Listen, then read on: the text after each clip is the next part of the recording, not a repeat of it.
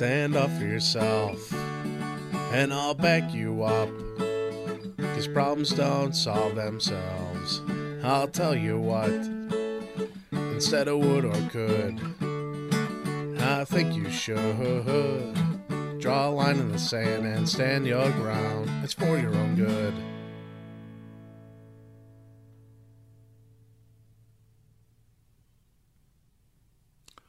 Life certainly is a journey in terms of ourselves. And in many ways, we're never really just in ourselves. We're part of a community, a family, a dynamic. And for some of us, we have others that are involved in our life. We have children, family members, brothers, sisters, and aunts. So when we start to think of ourselves in terms of maintaining control over the aspects of our life, our feelings and our thoughts and our emotions become all a part of this. And the information and skills for effective communication are very important for us to understand how to be, the best in what we're trying to do with ourselves, with our life, with who we interface with, who we have relationships with. So utilizing the respect of thinking well has a lot to do with the beginning parts of habits that we create, and habits create behaviors. This is true for how we affect others where we are a parent.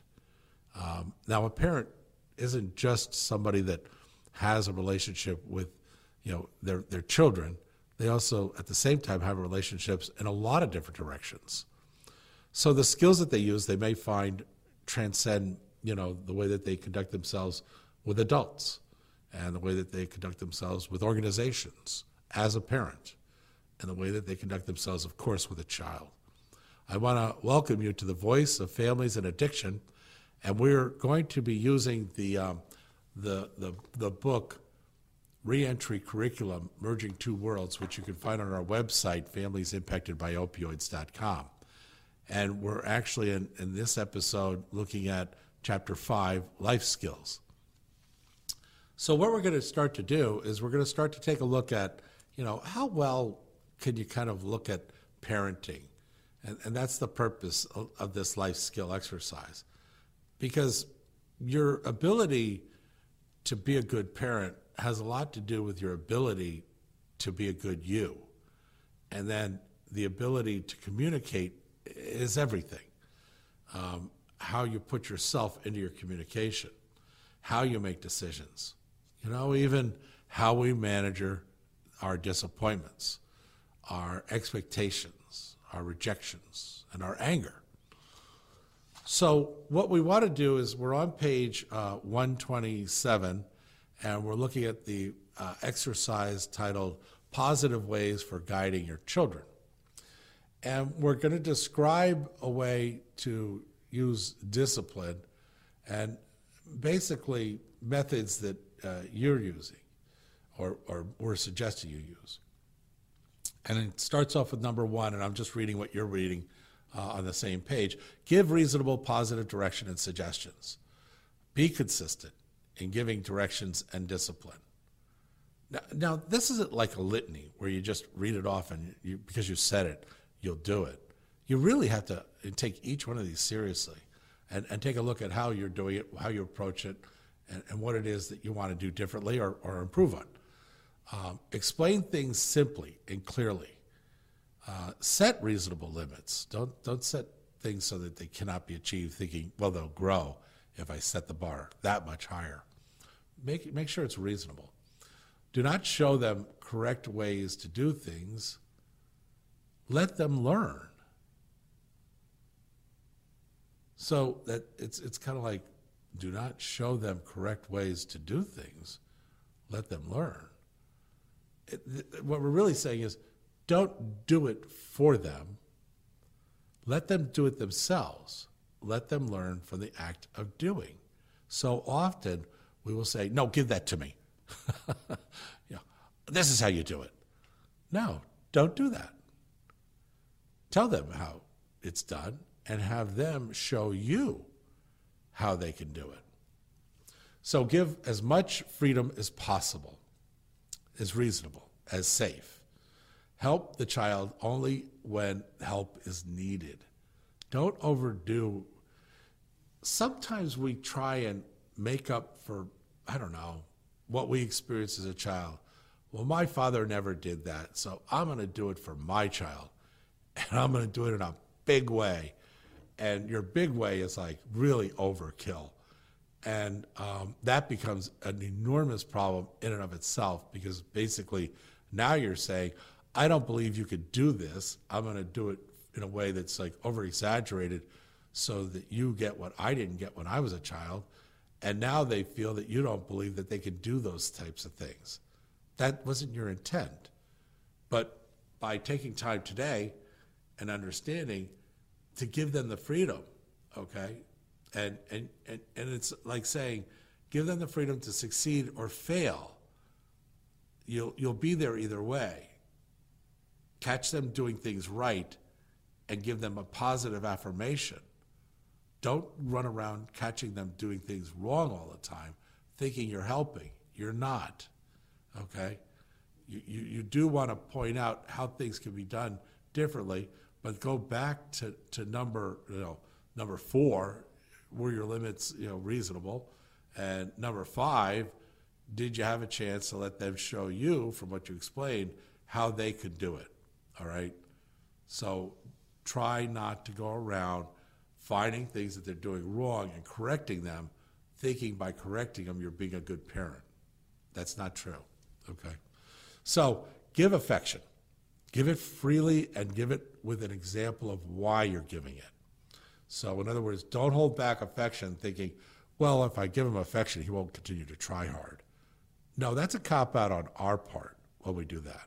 It means we're not willing to try hard enough to figure out, how can I give this person my affection in a way that they understand the value of the affection to them and how it impacts their self-esteem and feeling of self-worth and the goals that they're trying to achieve. So accept your child for who they are. I never did it that way, therefore you shouldn't be doing it that way. Well, guess what? They're not you, and you need to try stop making them you. You're not going to relive your life through the experiences of your child. And if that's what you think good parenting is, you're wrong. That child is an individual.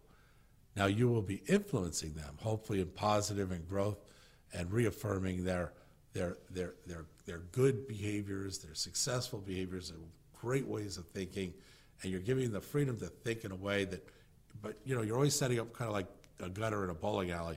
You're always like capturing the ball so it doesn't just go wandering around the bowling alley floor. There's a gutter there. Make sure that you stay in your lane.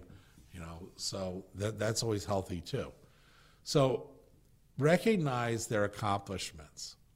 So often they'll come home and they'll say, hey, I was able to talk to Johnny, and Johnny and I talked to this, and then, and you're sitting there thinking, oh boy, I got to stop by and get groceries. I got to, there's a left lane coming up that's blocked now, and you're not even listening, and that's understandable. That's what I was talking about in the beginning of this episode. Life has its ways of getting involved in our life in such a way it interferes with us being a good parent. It's hard to be 24/7 all the time to the needs of a child. Guess what? Please, go back to number 6. Give them as much freedom. If you're giving them freedom, you won't need to be on top of them 24/7. Okay? You'll be managing their acts of free development, free thinking within boundaries. And then redirect undesired behaviors in a positive way. Start to create phrases like, let's see how we can do that a little differently. What would you think would be better? And give them the opportunity to create their own corrections.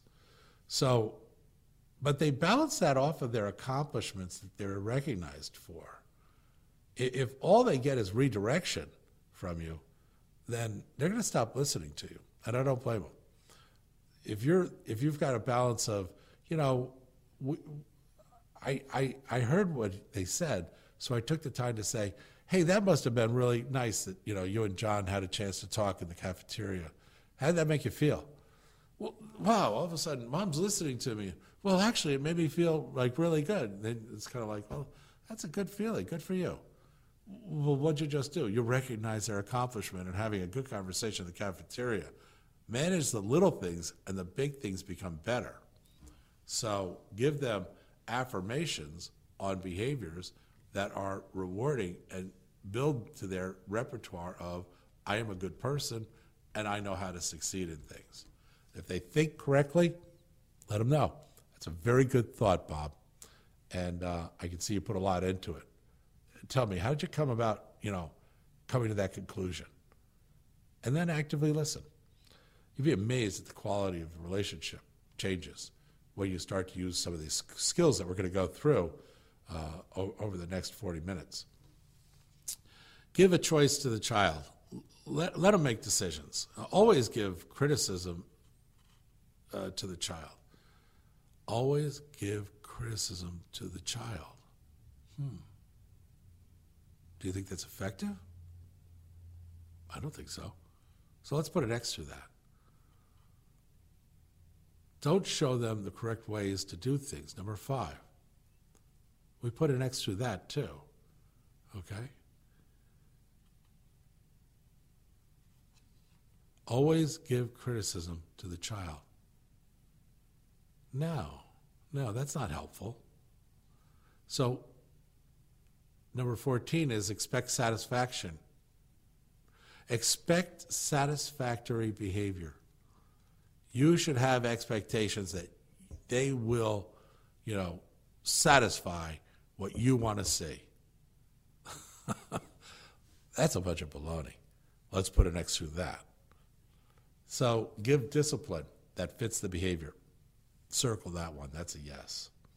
So in the ones that we kind of like said yay to and nay to, give reasonable, responsible directions. Yay. Circle it. Be consistent to give directions. Yay. Circle it. Explain things simply and clearly. Yay. Set reasonable limits. Yay. Don't show them criticism. Don't show them correct ways of doing things. Let them learn. Explain to them the correct ways of doing things and let them show you. Yes, but not the way this is written. Give as much freedom as possible.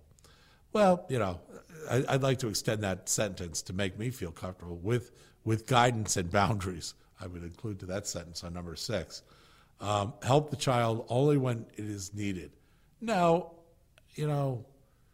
help the child in advance of when it's needed. So I would put an X through that for me personally. Give affection only when it's deserved. No, give affection freely. Okay? Don't make them earn their affection with you.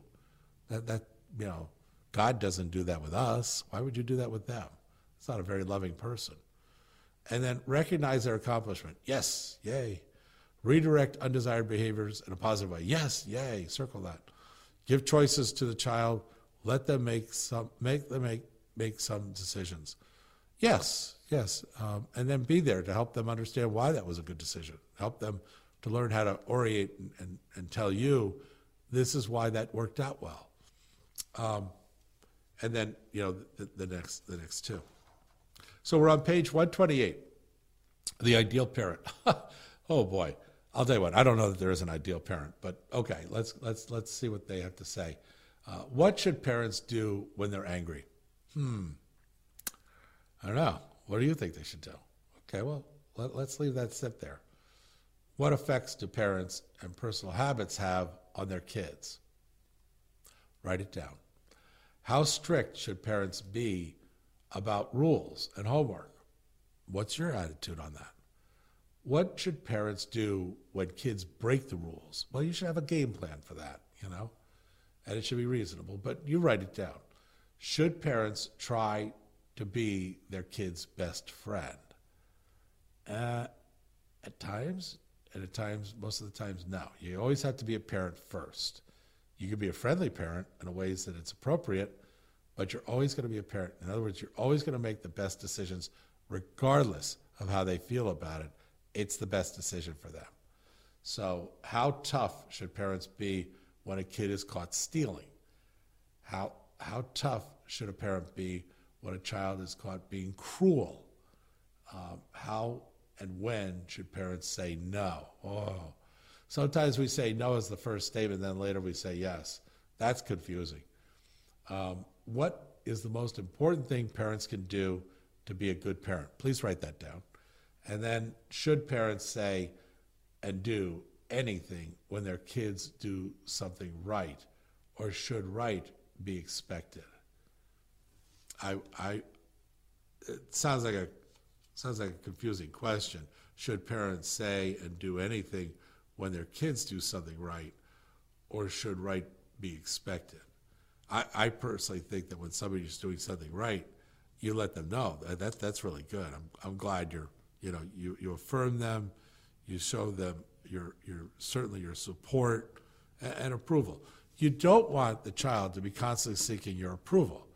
You want the child to be seeking what they are doing is to their best interest and has your approval, but doesn't require your approval for them to feel if it's the right thing that they're doing and you don't approve, then you have a reason for looking more closely at it and having a conversation about that, and that's a healthy conversation.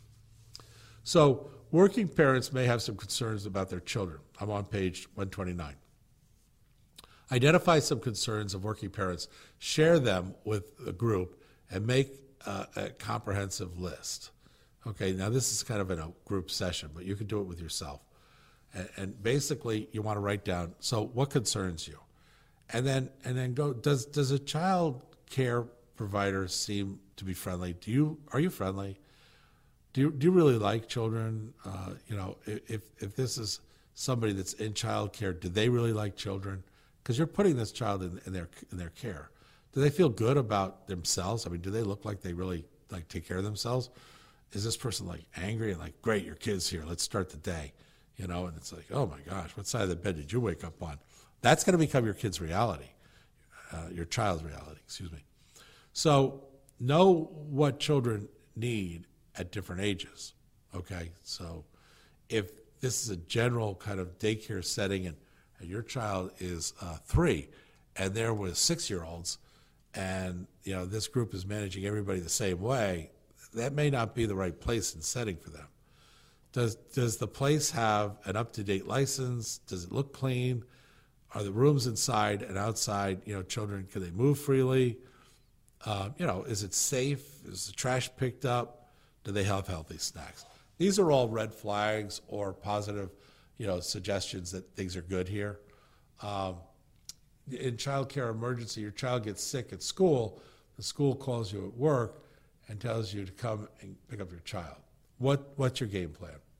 You are able to work out a 1 hour, you're able to help your 9-year-old get ready. You hear the radio that the school's been canceled. What do?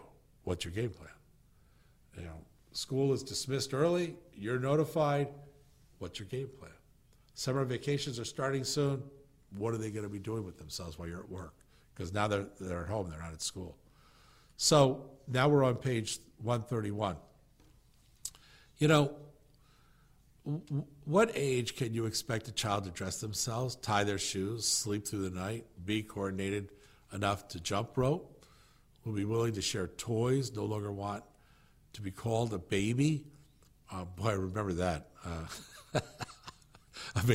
Amazing at age 65, I'd remember that with such a statement of emotion. Enjoy collecting things, not want a favorite story read over and over again. Hey, Dad, let's change it up here. Cat in a Hat only goes so far. Green eggs and ham, come on. So follow a list with spoken directions. These are your expectations. Check in and make sure that your expectations are age appropriate. Take this list and answer it. Get a professional if you need to, or go on Google and just type in these questions and see what the professional suggests. But don't not know them, okay? This whole section, this whole episode is about you knowing this, not sitting there thinking, well, I don't know. Next, let's move on. No, we just asked the question for a reason. It's not sitting here so that we could just go through a litany. This isn't a prayer. We want you to address each one individually. Okay, and I know you will. So let's look at, as we move into page 133, what does a positive attitude have to do with parenting? Well, it seems to me when in my mental health coaching experience with parents that are dealing with substance use disorders, that negativity tends to feed on itself. And then the children start to understand the negativity as being, this is the norm now. They're used to this. You're responding in a negative way to everything now.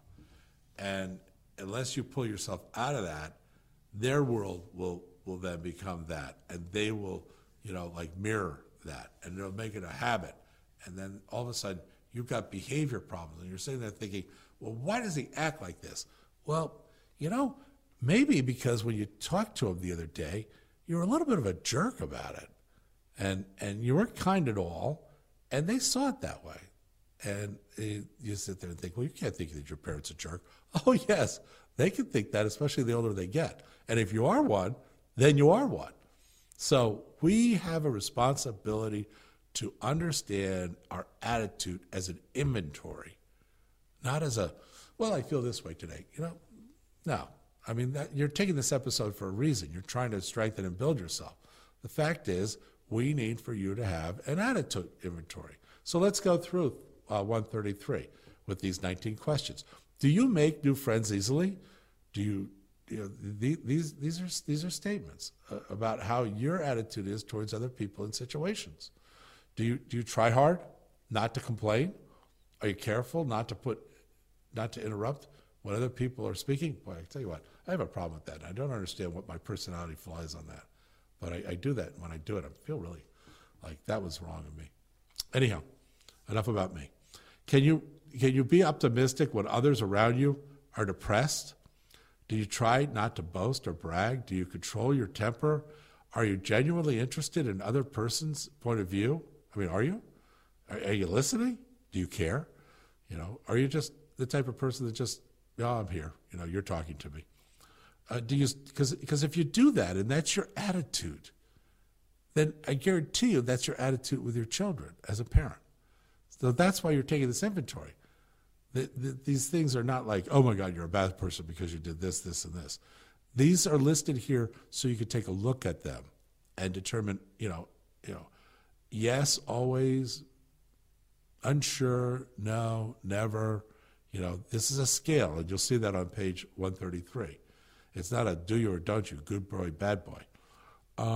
Do you speak well of others? Do you keep the same friends for years? Do you feel well most of the time? Do you refrain from using language that could be offensive to others? Boy, I'll tell you what, I was on the phone the other day, and this lady, every word out of her mouth was just, it was painful to listen to how much she swore. And all I can think of is, I hope you don't use that, attitude when you're around your children. And my thought is, let's face it, reading this inventory attitude list on 133, the likelihood that you are is very high. So do you try to be helpful with others? Are you organized and keep up? Do you keep up with your being organized? Or is it just kind of it's winter, therefore I'm getting ready for winter, therefore I'm going to get organized?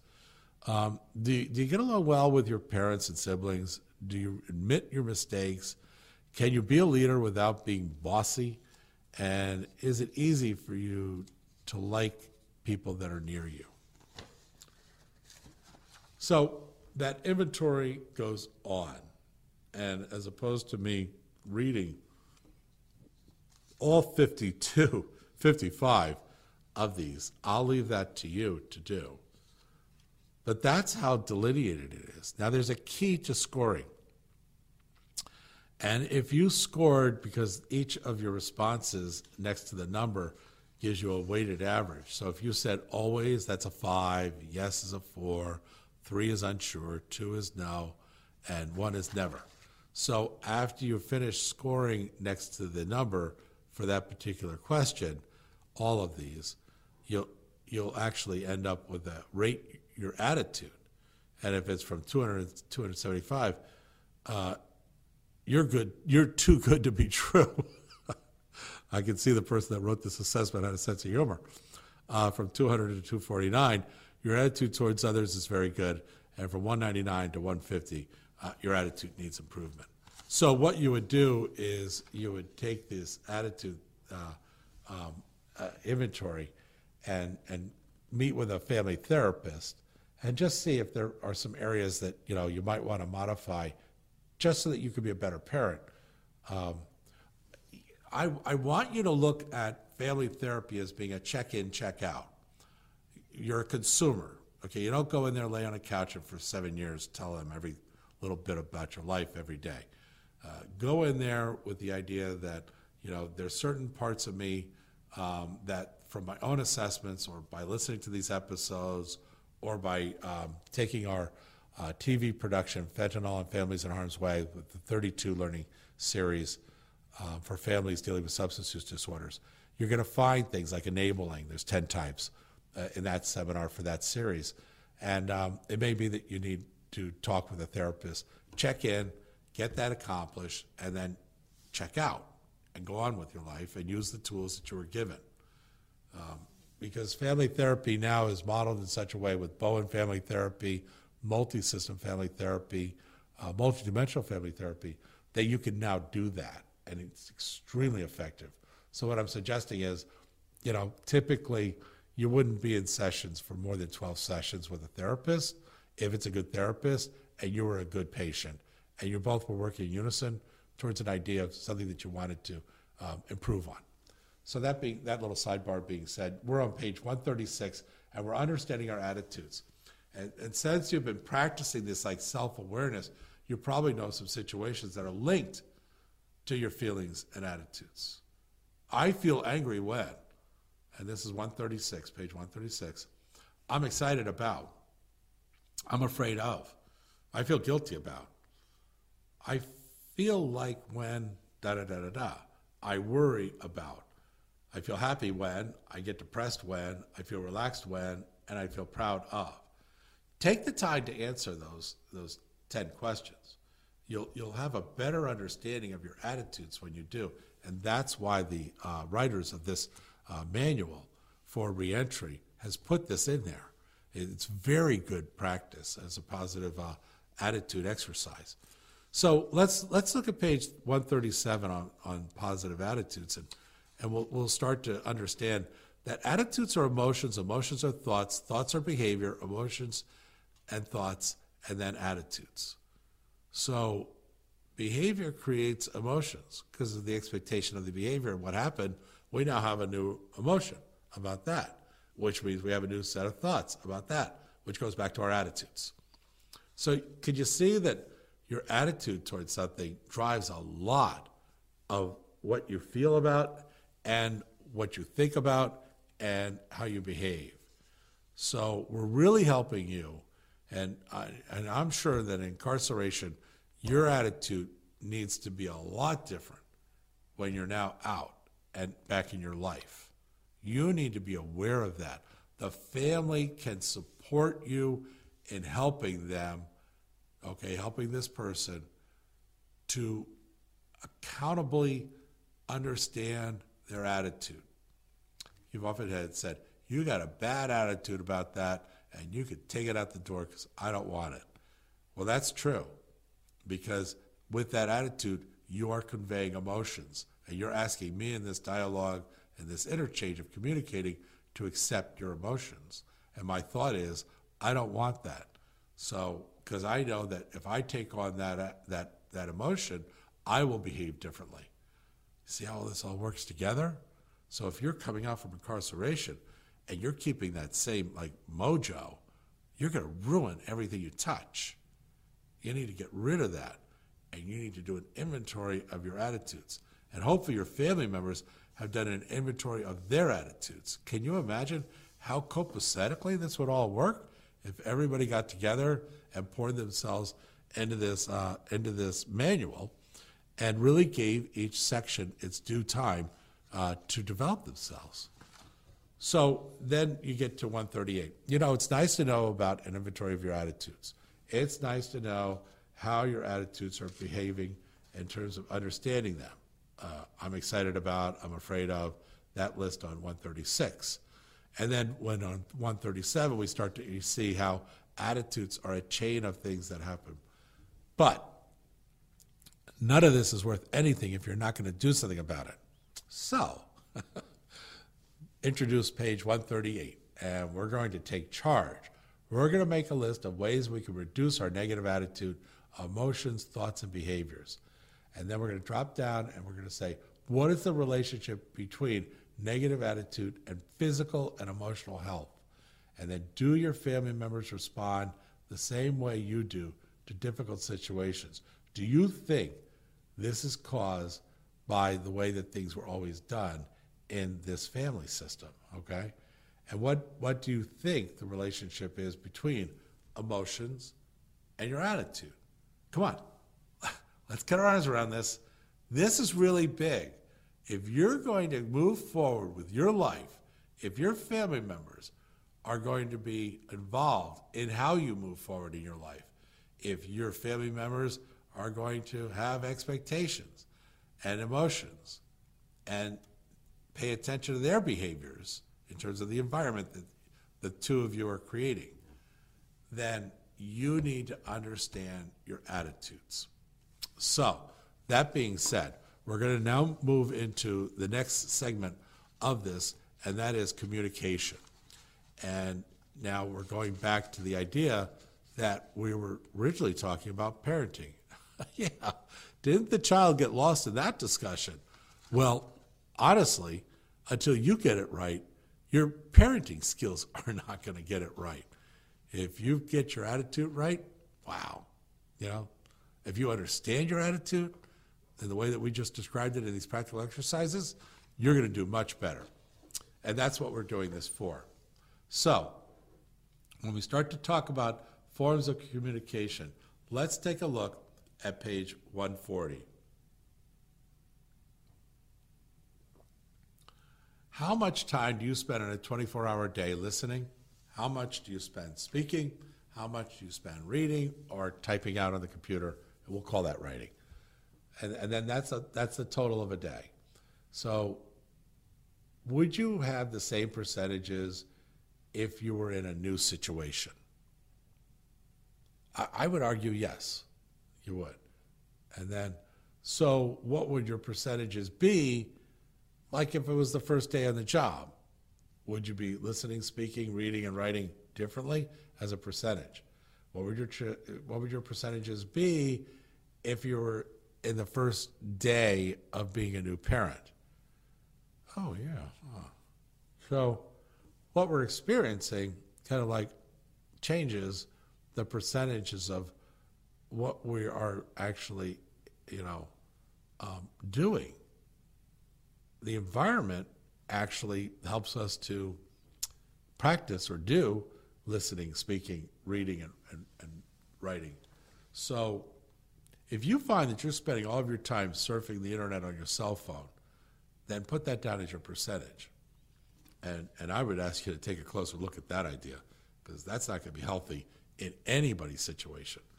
We should not be spending all of our time while we're walking with our child on the cell phone. I can't tell you how many times I see a little kid looking up at their mother and father, and they're on the cell phone. It's like, are you kidding me? Are you in this game or aren't you? And you might sit there and say, hey, Roy, slow down here. Time out. Who are you to judge them? You're right. And they didn't ask me anyhow. But the fact is, they're still on the cell phone, and that child is still looking up at them and wanting their participation. So with that in mind, be careful with how much time you spend on your cell phone when you're around your children. You're making a statement that whatever's on that cell phone is much more important than they are. And that will impact their self-esteem. So nonverbal communication. Do you make eye contact? Do you assume a pleasant facial expression? Oh, I've seen some people that smile and I immediately inside myself start smiling with them. Do you sit up straight and lean forward? And oh, by the way, that makes me kind of want to sit up straight right now. Don't slouch. Don't put your feet up. Don't smack and crack your gum chewing. Don't sigh loudly. Reuben, a teacher's aide, was attending a staff meeting at the Child Center. The director had been speaking for 15 minutes about the center plan to reorganize at the play area. Reuben was interested about the plan and was eager to get to work, but he felt the director was wasting time and explaining and justifying every step of the plan. Reuben slouched lower in his seat. He put 1 foot up on the empty chair. He examined his fingernails and began cleaning them with a nail file. I don't think people do that anymore, but if they did, well, that would be a real statement on his keychain. As the director continued to talk, he looked at his watch and raised his eyebrows slightly aside loudly. What nonverbal signals did Reuben send? Well, given this example, I don't think it'd be hard to take it apart, but how do you think the director interpreted the nonverbal signals? This is your child. Make no mistake about it. You could change how this scenario was presented, but it could be a positive thing, it could be a negative thing, it could be a neutral thing, okay? But it's one of the three. It's never just nothing. Your presence in front of your children are never just nothing. They're either neutral, they're either positive, or they're negative. One of the three. So did Reuben's nonverbal communication really reflect how he felt about the project? Well, that was the irony. Does your behavior really reflect how much you love your child? Well, many times yes, sometimes no, sometimes indifferent, neither yes nor no. So when we're starting to look at nonverbal communications, the way we communicate is very important, is what we're trying to point out here. And the way that we speak, that's on page 142, the way that we speak on 143 and listen has a lot to do with that too. So it's kind of like, well, Roy, you're taking us apart here, limb by limb, piece by piece. It's like, yes, we are. We're talking about you being a parent. The thought is that you'd like to be a good parent, the best parent that you feel you're comfortable in striving to be. With that in mind, you have to know what to do. And that's why in these pages, we're now on 144 on communicate. Do you communicate effectively? Are you a passive communicator? Are you an assertive communicator? Or are you an aggressive communicator? It's important to know. Can you be one part of the day and another part of the day, one in this situation, another in that situation? Absolutely. So on page 145, we're going to give you that information so that you can learn it. And then passively or assertive or aggressive communication, a situation, and the way you respond is on 146. So take the time to go through that and understand what kind of communication style am I using when it is that I'm, addressing my child. And does it suitable for what I'm trying to communicate, how I feel, the emotions I'm sharing with them? Is it at the appropriate level? So communication is really important in terms of having, good life skills in being a parent. Having an understanding of your attitude is really important. Okay, you kind of see how this all folds together. And then, but we're talking about being a parent. I wonder if we could kind of like expand that and say, wouldn't this be good just as a person, a friend? Could you use the same, communication, awareness, in terms of how you communicate? Could you use the same as, aggressive, passive, or assertive? Could you use the same attitude inventory if we were just not saying that you're a parent, but in a good relationship? Yes, absolutely. And when you're coming out of incarceration, you had to have a completely different demeanor than this. So you need to regain yourself, the true you. And your family can help you do that by regaining themselves. And by participating in this workbook together, you'll be able to do the practical exercises that will hopefully gain you, kind of like some inertia towards that. So put a check mark in how you make decisions and how you decide things. And you put a check mark in the ways you've used to make decisions. We want to know how you kind of approach the decision. In terms of fate, it'll work out somehow. In terms of let someone else decide, I'll let someone else make this decision. Now, this is how you decide things. I'll put it off. I'll think about this later. Be impulsive. I'll take the first alternative that comes up. It's impulsive. You know, you're not waiting out. You're being impulsive. You're jumping on the first thing. Do nothing. I'll ignore this completely. Be intuitive. I'll do what feels right. And be sensible. I'll take the most sensible solution and ignore my feelings. Or go with my head and my gut, my heart. I'll weigh out my emotions and listen to my intuition. You circle the ones that you think you use most often on page 148. And then, in which way does this person give up their freedom to decide? You acquiesce your decision-making to somebody else. You hand it over. Because that's not making a decision. That's letting time or fate or, others make a decision. And you need to be aware when you do that and why. Because maybe it's the right thing to do. But at least you're making the decision that you've decided that this is what you're going to do in this situation. And you're doing it with awareness and you're cognitive of it. So collecting your thoughts on 149. Would you share, think through a situation where you might change your mind. Answer the following questions on page 149. Would you share your head for $10 right now? Excuse me. Would you shave your head? Share your head.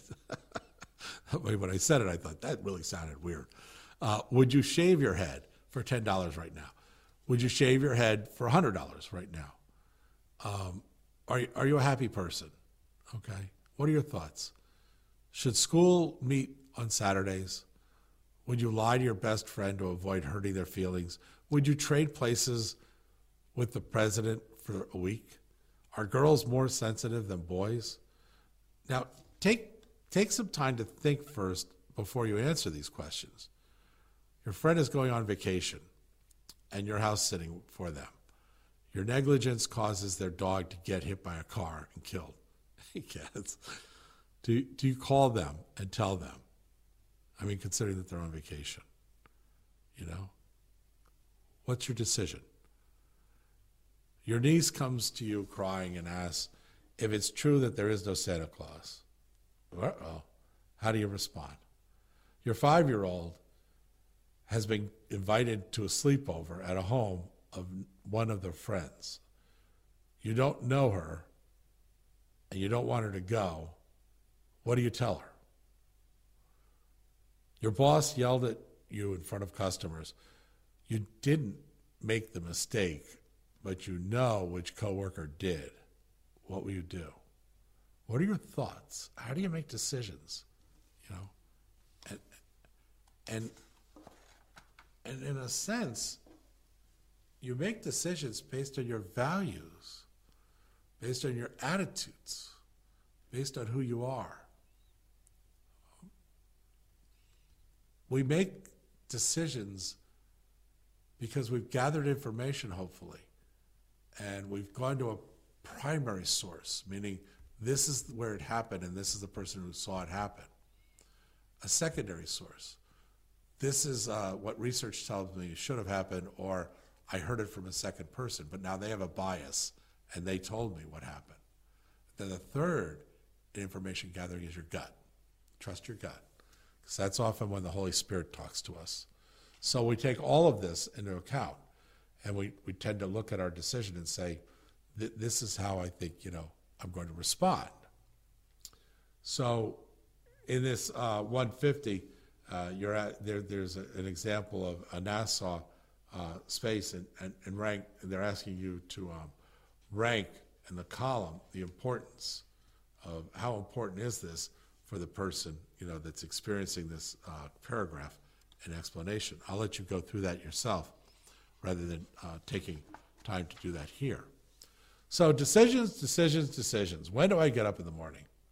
What do I eat for lunch? Where do I go to work?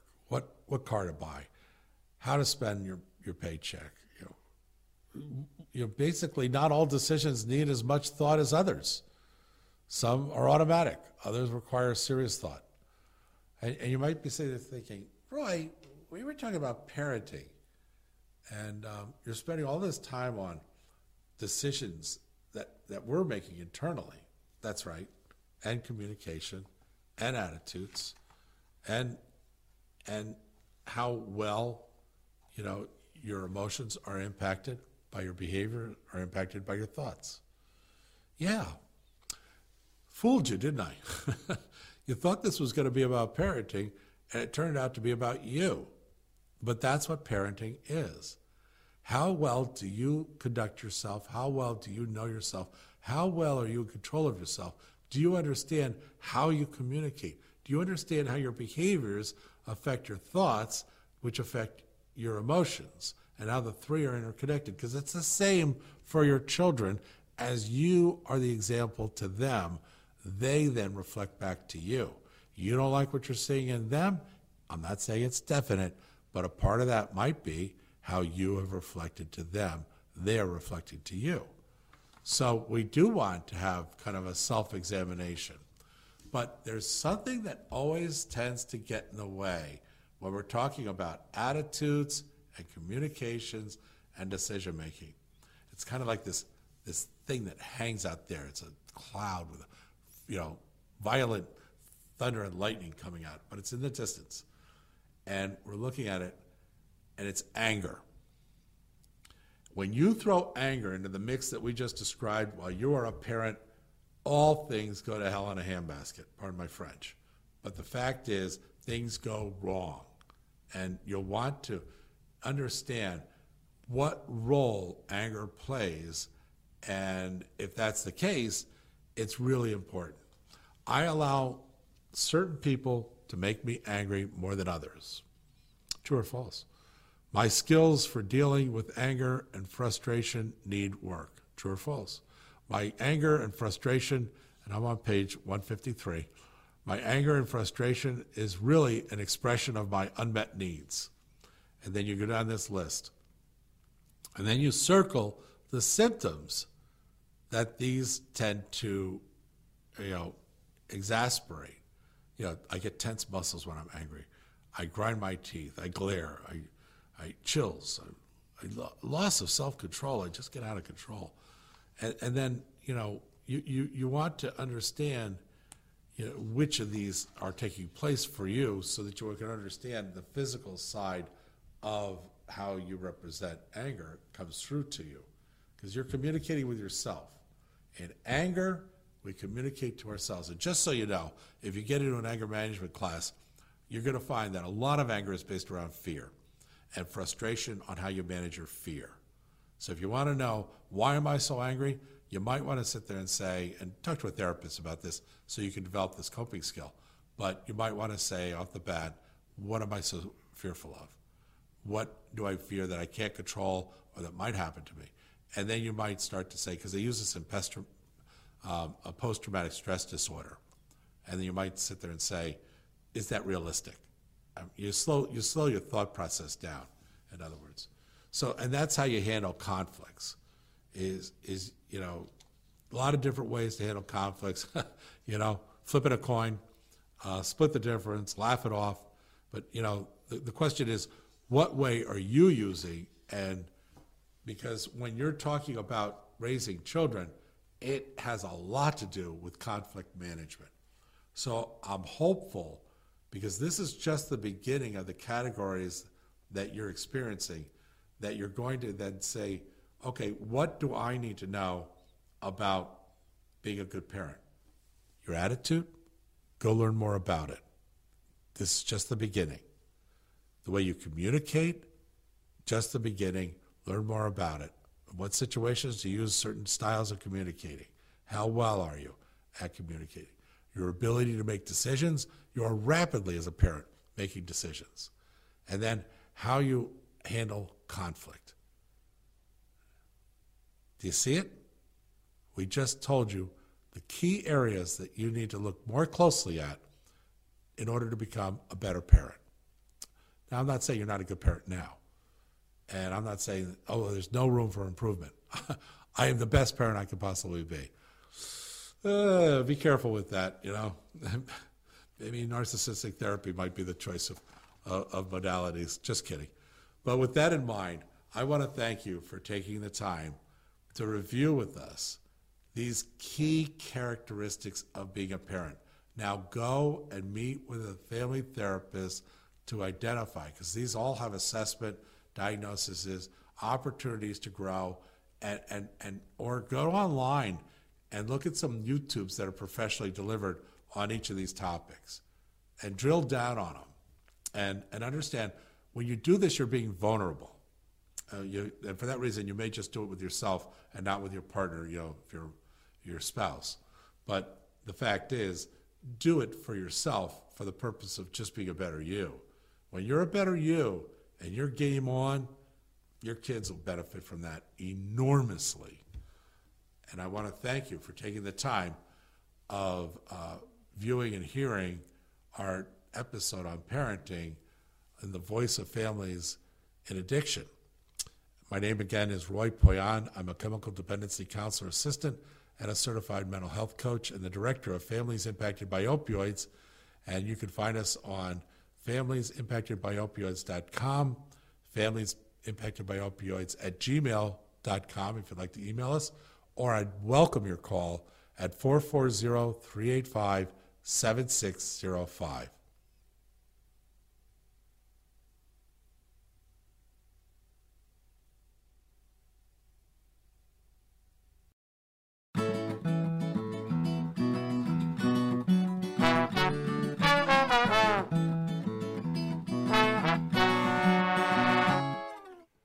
Stand up for yourself, and I'll back you up, 'cause problems don't solve themselves.